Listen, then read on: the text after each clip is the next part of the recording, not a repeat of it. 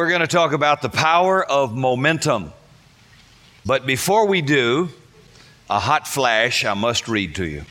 A new teacher was settling into her new middle school class in Boston when she said, "Good morning, class. I'm your new teacher. My name is Mrs. Jones, and I'm a Celtics fan." Then she asked her class, "How many of you here are Celtics fans? And those that are, please raise your hand." Every student raised his or her hand except little Sally in the back of the room. Mrs. Jones says to Sally, "Who are you a fan of?" Sally replied, "I'm a Spurs fan." Mrs. Jones replied, "Why?" Sally replied, "Because my mother and father are from San Antonio and they are Spurs fans." The teacher, Mrs. Jones, says, "Well, just because they are Spurs fans doesn't necessarily make you a Spurs fan too."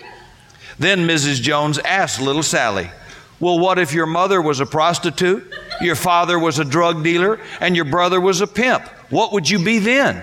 Sally said, "I'd probably be a Lakers fan."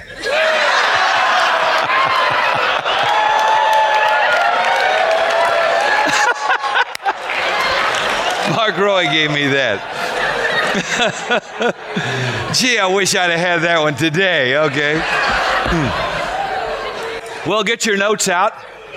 Whether it's a presidential race or a church or a business or a sports team, if you don't have momentum, then no matter what your words are, no matter how much money you pour into something, you're still going to lose.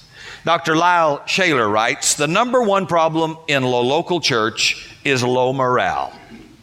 By and large, churches across the country have no momentum, and the morale and expectation is low. And with all the good news, power, miracles, promises, and principles given to the church by God," he writes, "it amazes me why there is no forward movement or momentum." Let me give you a momentum formula. The attitude of the leader, plus the atmosphere of the church, plus the accomplishments of the people equal momentum. Many times, momentum is the only difference in winning and losing. It's the only difference. It's not always talent, genius, or giftedness that lets the team win. Many times, as we've watched in a few Spur games, it's momentum. There are an awful lot of people in life who have lost their momentum. They can't get it going. Some of you that are a little bit older can remember the 1980 USA hockey team that beat the Russians for the gold medal. It was a surprise to everybody. Our young guys were just kids in college, and they're playing grown men on the Russian team, and they should never have beaten three of the top teams to get there. And they began to play over their heads, and it started building as they took these teams down. And they began doing things they didn't normally do, bringing out the best in each other. Everybody knew the best team didn't win that day. The best team, the Russians, took a silver. The team who won the gold had the power of momentum going for them, and it made them unstoppable. If you've got momentum on your side with little time left on the clock, you'll always win. I turned the television off the game the other night as the Dallas Mavericks had a 15-point lead, and we couldn't buy a basket, played sloppy, wouldn't shoot, and I was disgusted. So I went over and was watching on one of the other channels, Summit, climbing Mount Everest, the Summit Challenge, It was more exciting. And I just couldn't bear to watch it. I called Guillermo about something, and he said, and I made the comment about what I was now watching, and he says, "Well, they've closed the gap." And I said, "What?" So I snapped it back, and we were tied.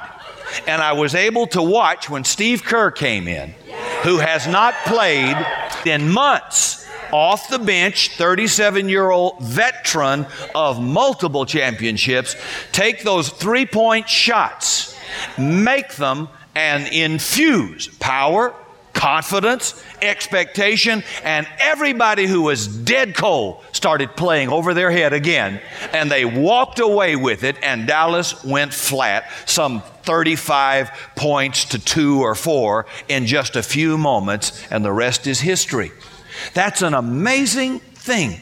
I mean, what happened is a veteran went in who has been in multiple championships and knew you get the shot, you take the shot. Our young guys, when they get behind, freeze and they won't take the shot. And they were just passing the ball. And nobody would take the shot. And Tim was being double teamed and triple teamed.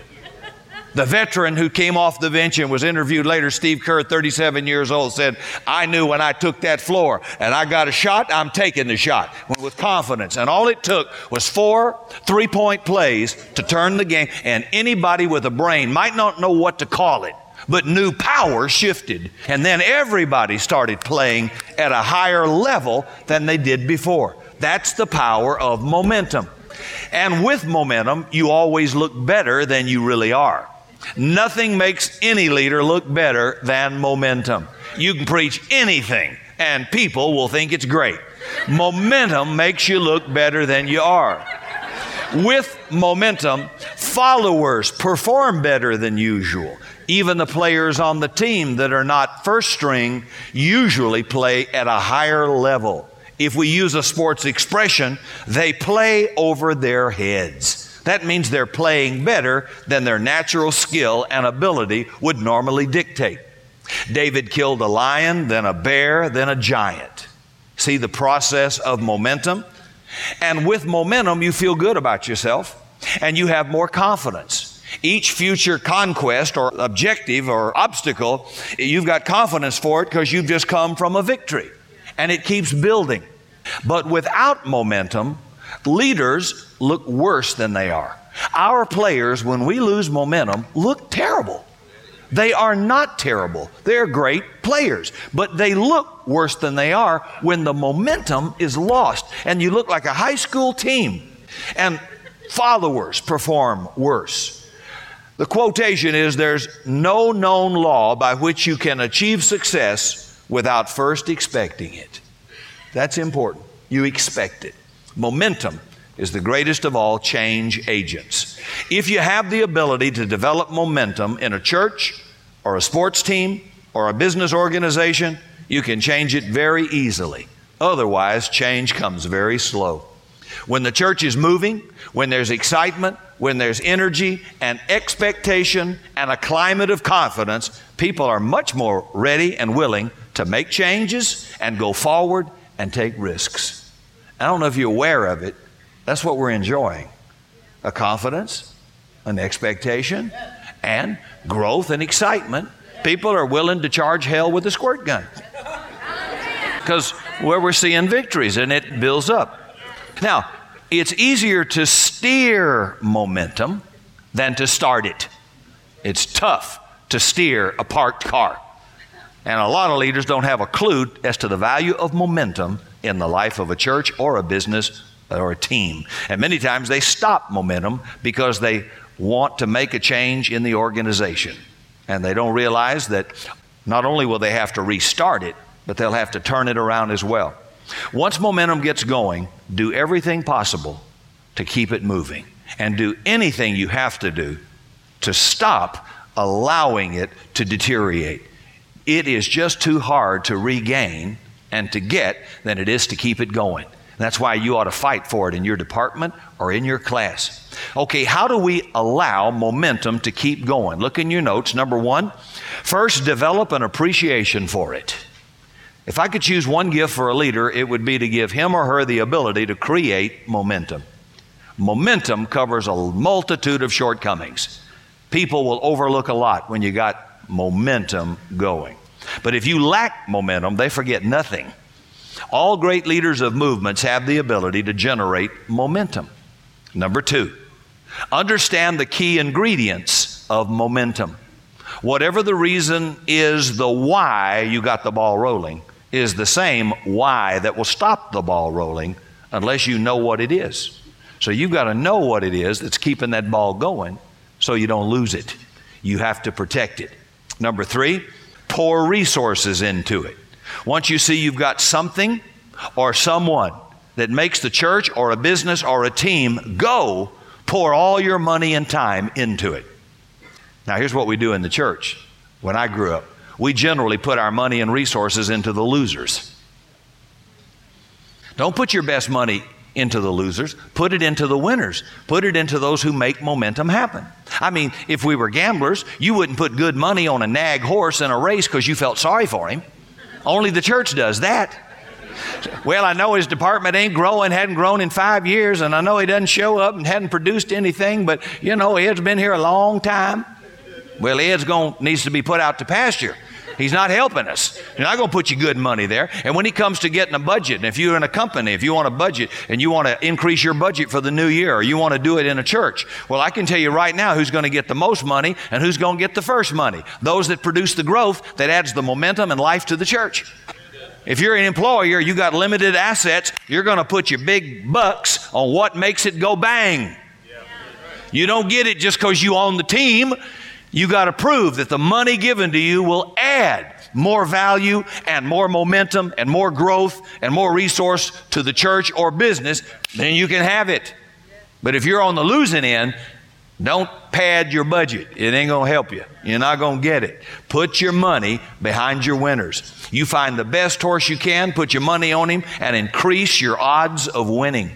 Do the same thing for momentum. You've got to pour your money into the people that can make the organization go, and pour it into the things or programs that make the organization go.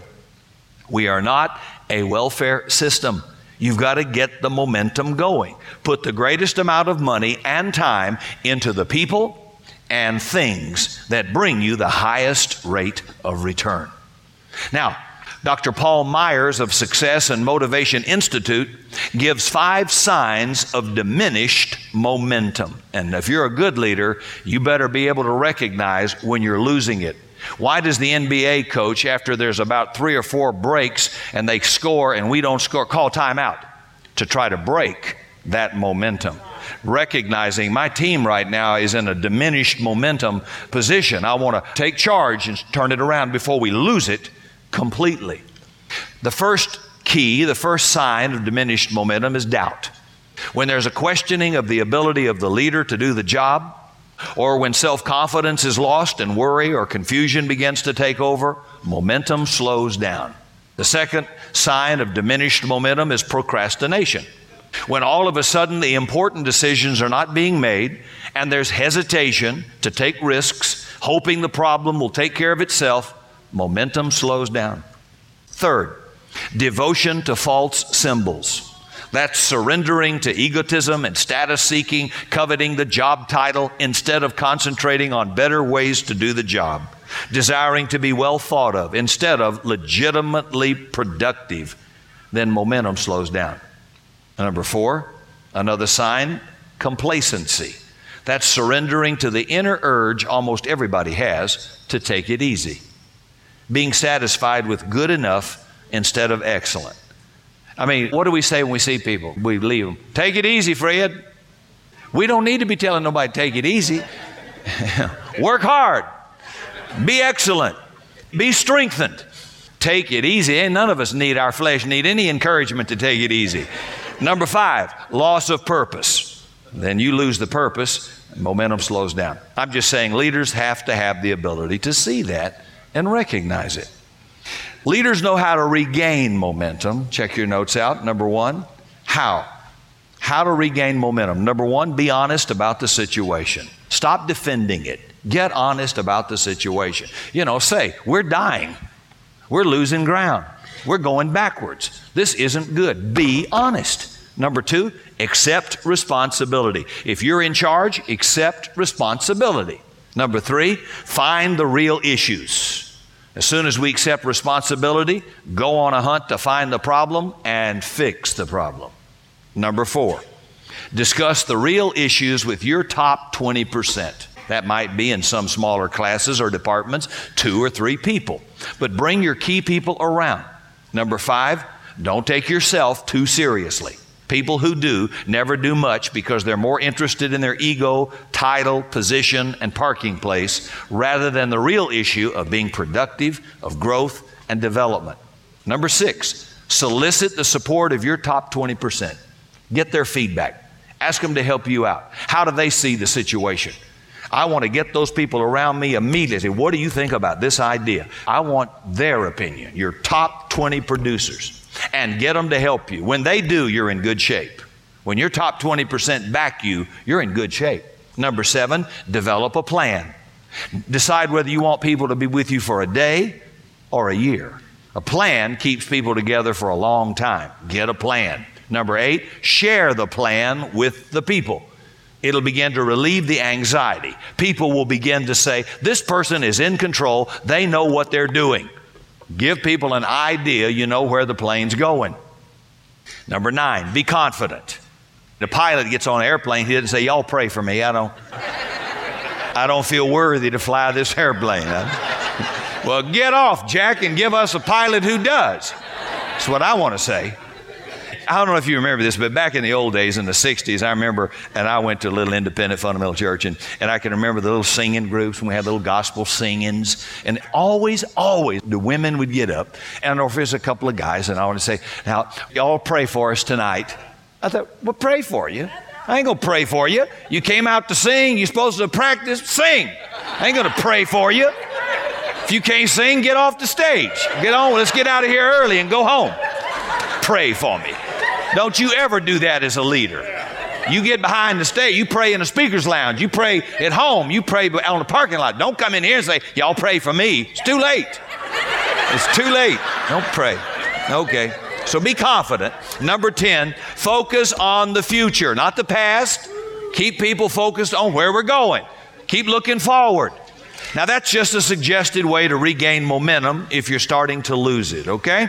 The problem with momentum is that you never understand its true value till you lose it. Ask any coach about the value of momentum. If I've got momentum on Sunday or Saturday night, I can say, God is good, and 10 people get saved. If I got momentum. It's amazing. It's amazing. So look at the formula one more time. The attitude of the leader, plus the atmosphere of the organization, plus the accomplishment of the people equals momentum.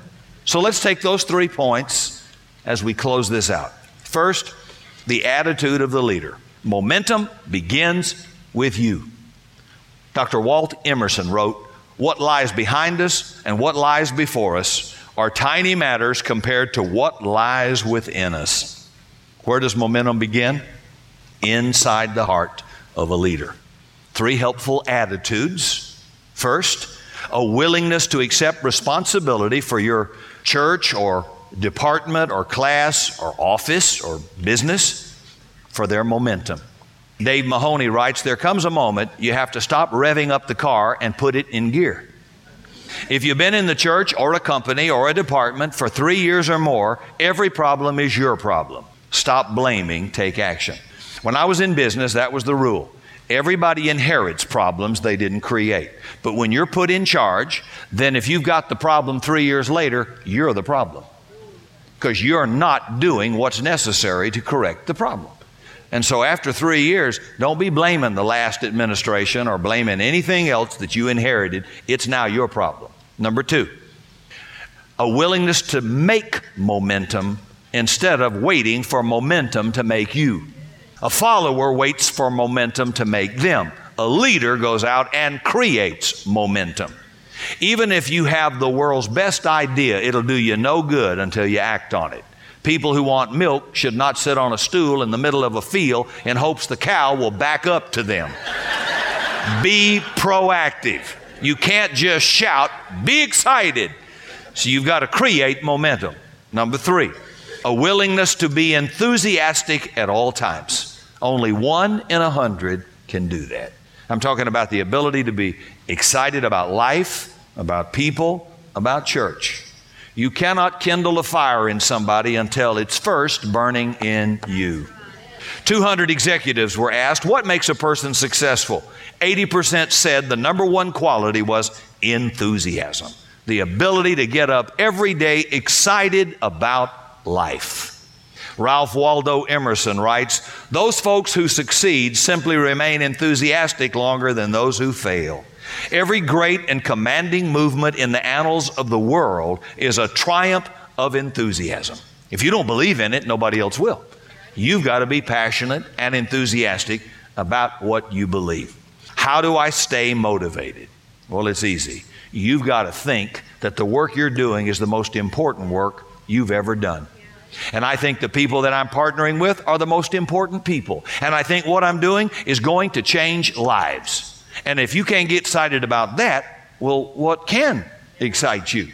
See, we're changing the future every week here. It's an exciting business. We hear stories, never know what each weekend's going to bring, don't even know what the long-term benefits, but you know you're in something that has the power to change families and futures forever.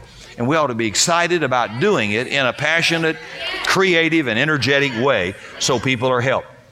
Go find something that will give you that joy of hardly being able to wait to get to work.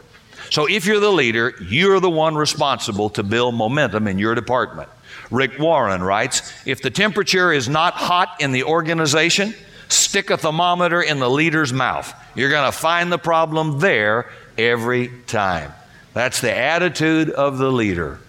Number 2, the theory of momentum is first the attitude of a leader. Second, the atmosphere of the organization. Churches and organizations that have momentum have an atmosphere you can feel. It's contagious.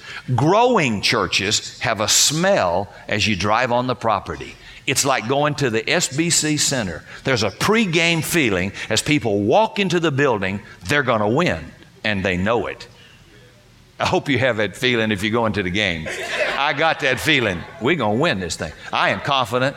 And not silly because it's our team, because if we play a better team, I'm scared. But I'm saying we should win the NBA championship. There is not one statistical evidence on paper that says we should not. Now, there are a lot of factors, momentum being one, critical injuries being another. But the point is we should win this thing, and that'd be my expectation as a coach. So we want to have a good atmosphere where, hey, this is an exciting place. Every day is a great day, and there's that good feeling. The Lakers fans enjoyed it, always knowing as they had 3 years of playoffs, they'd win. They went in with an expectation. We're going to win. Great excitement. Movie stars would pay thousands of dollars for chief seats. And what? Well, it's got an atmosphere about it. You can smell a church that ain't growing too. It stinks. There's no passion. There's no energy. There's no life. There's no expectation to win anything. Boy, that's death to us. So there's an anticipation as people find their seats. Something good's going to happen. There are words of affirmation at the end of a service like, wasn't that great? Or, boy, I'm glad I was here. Or, man, that really met my need. You can hear people talk afterward and discern if there's a good atmosphere of health and encouragement and life. A high morale atmosphere produces, number 1, expectancy. Number 2, energy. Number 3, commitment. Number 4, confidence. Confidence there's going to be a win. A victory. I am confident we will have in 2.5 years that building out there on that land. It takes almost 2 years to build it. So I am confident. I don't know if we'll reach our $3 million goal tomorrow. I don't know that. I know we'll reach it. I have no lack of confidence, which is why I said today is not an end. It's the beginning. And I'm very confident that we can continue to grow people and grow faith. And as God blesses you back and your confidence level goes up, you'll be more apt to make that a practice than just a one-time thing when you see what God does for you. So you want to stay motivated and confident. How do you create an atmosphere of confidence? Number 1, high belief in people. Those who believe in your ability do more than stimulate you. They create an atmosphere in which it becomes easier to succeed. It's good knowing people believe in you. They're counting on you. Number 2, high expectancy of good things. See, when combined with desire, expectancy produces hope, and hope makes all things possible. Do you expect to succeed? Churches that have high morale have high expectancy. I have never one day thought we'd be a struggling little bitty stuck in the wall, rented church. Ain't never thought that. I want to get away from those people that are as fast as I can. And I started off with a lot of friends who are still stuck in a wall. But their thinking and their attitude was not a winner, and I didn't think, I knew I'd have to pay the price, have to learn like everybody else, and would have to wait my time and sow and build and believe and pay the price. But I never felt for a moment I'd ever stay there. My unexpected was how long it'd take. I must say I was so expectant, I thought it'd be quicker than slower. But I'd rather be accused of being too expectant than doubting and unbelieving. I never doubted. I just didn't think it'd take quite so long, cost so much, or be so hard. And that's okay. That's a good place to goof it up. I think if I was the Lord, I'd much rather deal with a guy with high expectation who's thinking he's going to get there a little too quick than a guy that doesn't think he's going to get there at all, and then try to rally people around that. High expectancy of good things. Number 3, have a vision worth following. For the atmosphere, the morale to be what it should be, there has to be a vision worth following. Now let me ask you a question. Does the momentum provide the vision, or does the vision provide the momentum? Well, the vision provides the momentum. The vision also helps to distinguish who follows. If you get on an airplane and the guy says, we're going to Atlanta and you want to go to Chicago, you're getting off. If you got a Kmart vision, you're going to draw Kmart folks. If you got a $500,000 vision, you're going to draw folks below a $500,000 level. If you got a multi-million-dollar vision and you've got a Neiman Marcus Saks Fifth Avenue vision, guess what? You're going to draw a different clientele. Can't you see when you go to different churches, the color, the atmosphere, the makeup of the people? Yeah, it's based on the leader. I don't know if that's good or bad for me, looking at you. I'm not sure. I want to apologize to you if I'm not good enough, but I'm still trying to grow and improve the quality of your life and those who will come, because I want more people on the bus. And I had to make some of those choices early on. Do I want the snake handlers to come? Or do I want folks who pay the bills and can make a difference in the world to come? Well, I made my decision after watching the snake handlers. I said, nope, don't think so. Believe I've had the oil slicks in the parking lot. We had everybody unemployed. I was the only one with a job. I said, Lord, this is not working out like I planned. And God says, then you're going to have to tighten it up, and you're going to have to make some changes, and you're going to have to cut some things off that are permissible, but they're not expedient, and they're not going to help you grow until you do. And if you don't change it, this is what you're going to have. They're blessed. There's a beautiful little experience of people, but you're never going to accomplish much.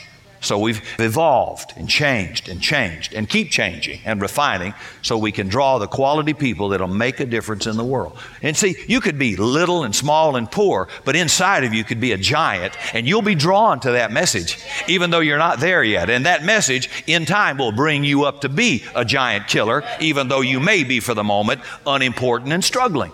All of us. That's the beauty. See, you got to wear the suit that fits you. All the churches are good, but there's one that fits you, and one that sings your song, and one that just says, I want to be that. I want to do that.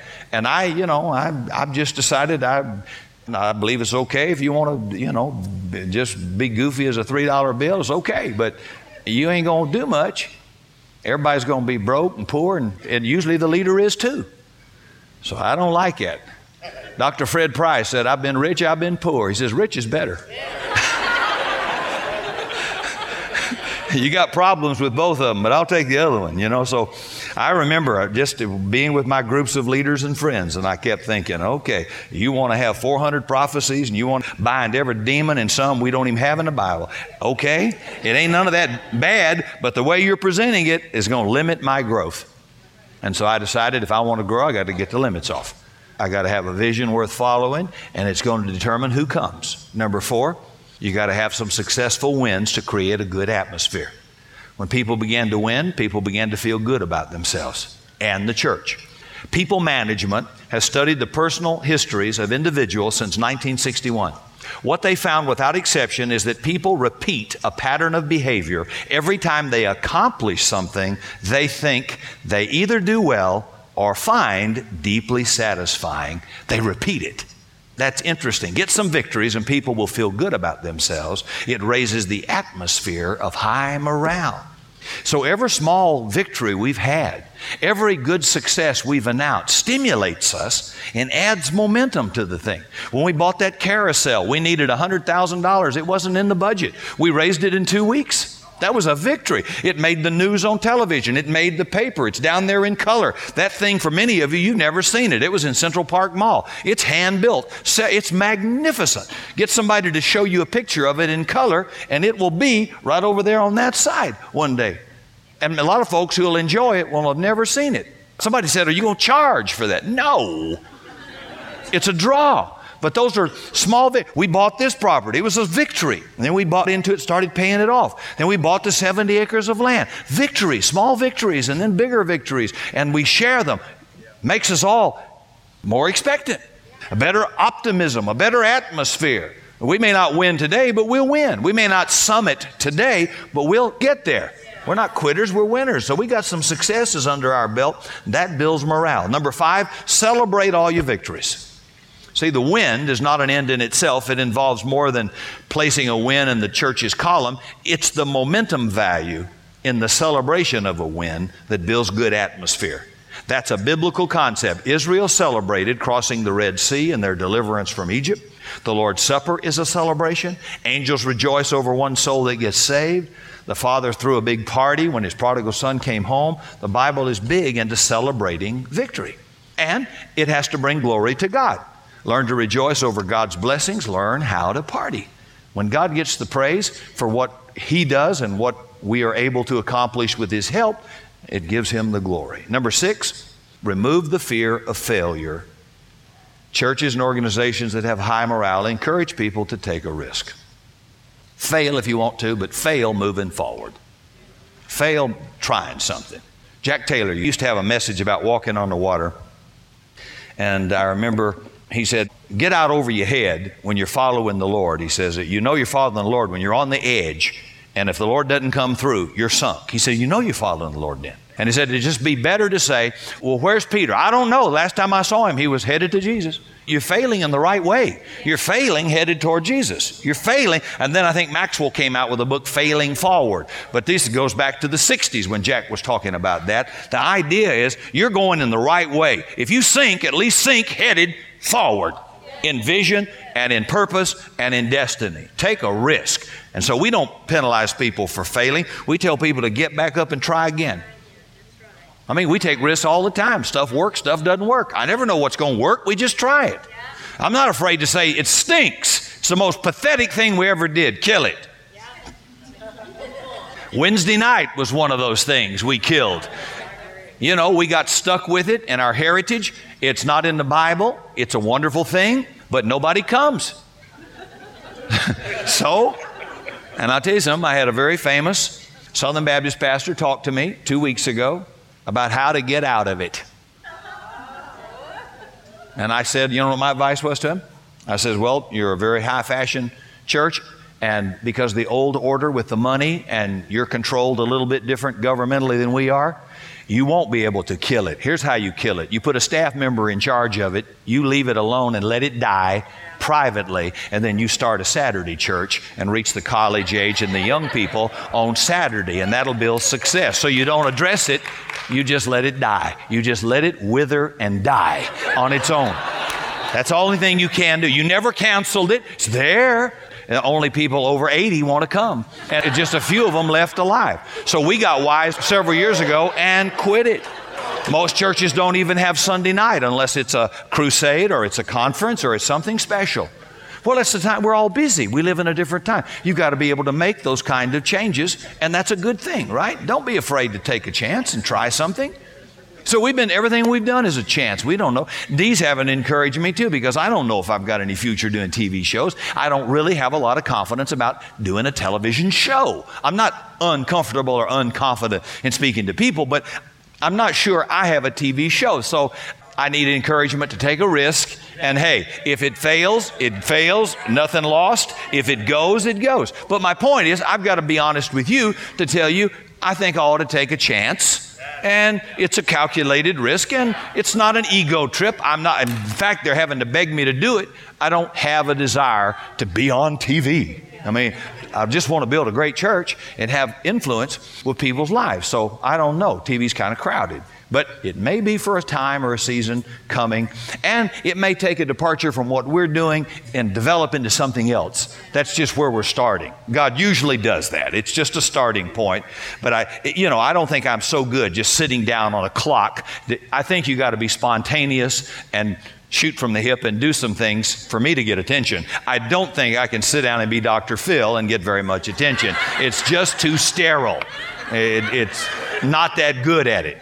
Okay, So we've said that part of a momentum formula was the attitude of the leader, the atmosphere of the organization. Here's the last one, number 3, the accomplishment of the people. Every church and every business has 4 types of people. First, momentum breakers. Those are people who stop momentum with their negativism, unbelief, doubt, skepticism. I remember when we started Saturday Church, we had a staff member who was extremely negative that it wouldn't work. Now we have 2 on Saturday. My services are still going, but not the staff member, okay? Number 2, momentum takers. They sap momentum with their selfishness because they're always wanting to use all that energy for themselves. Number 3, momentum fakers. They sabotage momentum with their motives. They use momentum for personal gain. They prostitute the organization, they glean the good out of it, and then they're gone. And D, momentum makers. These are people who strengthen momentum with their influence. They add value where you place them. Now, obviously, the goal is to concentrate on momentum makers. Many leaders and pastors focus on momentum breakers. I grew up in the church that if you didn't come, the sermon was about you who didn't come, but you came. What am I preaching to you? Mad about the ones who didn't come. You came. Or about those who don't tithe and don't give. I realize I'm watching this as a young man. This is not good. This is not paying off. He is doing more damage than good. And so concentrate on focusing your attention, your time, your money, and care on people who make a difference. Help them. Give them the break they need. How do you build momentum through people? Just one-line sentences here. There's 10. Number 1, find the momentum makers in your organization or your class or your department or your business. There won't be many. Just find them. Number 2, develop solid relationships with them. Spend time with those people. Since time is limited, spend it with those people. Number 3, discover their spiritual gifts. What do they do well? Just put them there. Number 4, apply the organization's vision to their personal life. Number 5, match their gift with a meaningful ministry. Number 6, ask for commitment. Ask them to join you in this commitment of building a great church for the glory of God. And when they say yes, number 7, work hard at equipping them for success. Now, my only way is there are certain ethics of excellence that I will demand as a person. But if it's about audio and visual, for which I am not trained, then all I can do is provide the airfare and expense to send Nathan or somebody out to where somebody does an excellent work to learn, to watch, to see, and to glean technical experience, to send people on missions like that work in that field so we do it better. Does that make sense? That's my job to provide that. And if you want music to be a certain way, a certain style, then you got to send that person where it's done that way so they can catch it. I have an obligation to help those people become what I want them to be. And so you work hard to equip them for success. Number 8, put some wins under their belt. Number 9, share their successes with others. And number 10, place visual reminders of momentum in front of people. Pictures, testimonies. Sometimes we'll have somebody who's had a giving breakthrough or a healing breakthrough or some incredible blessing, and we'll do pictures in the newspaper.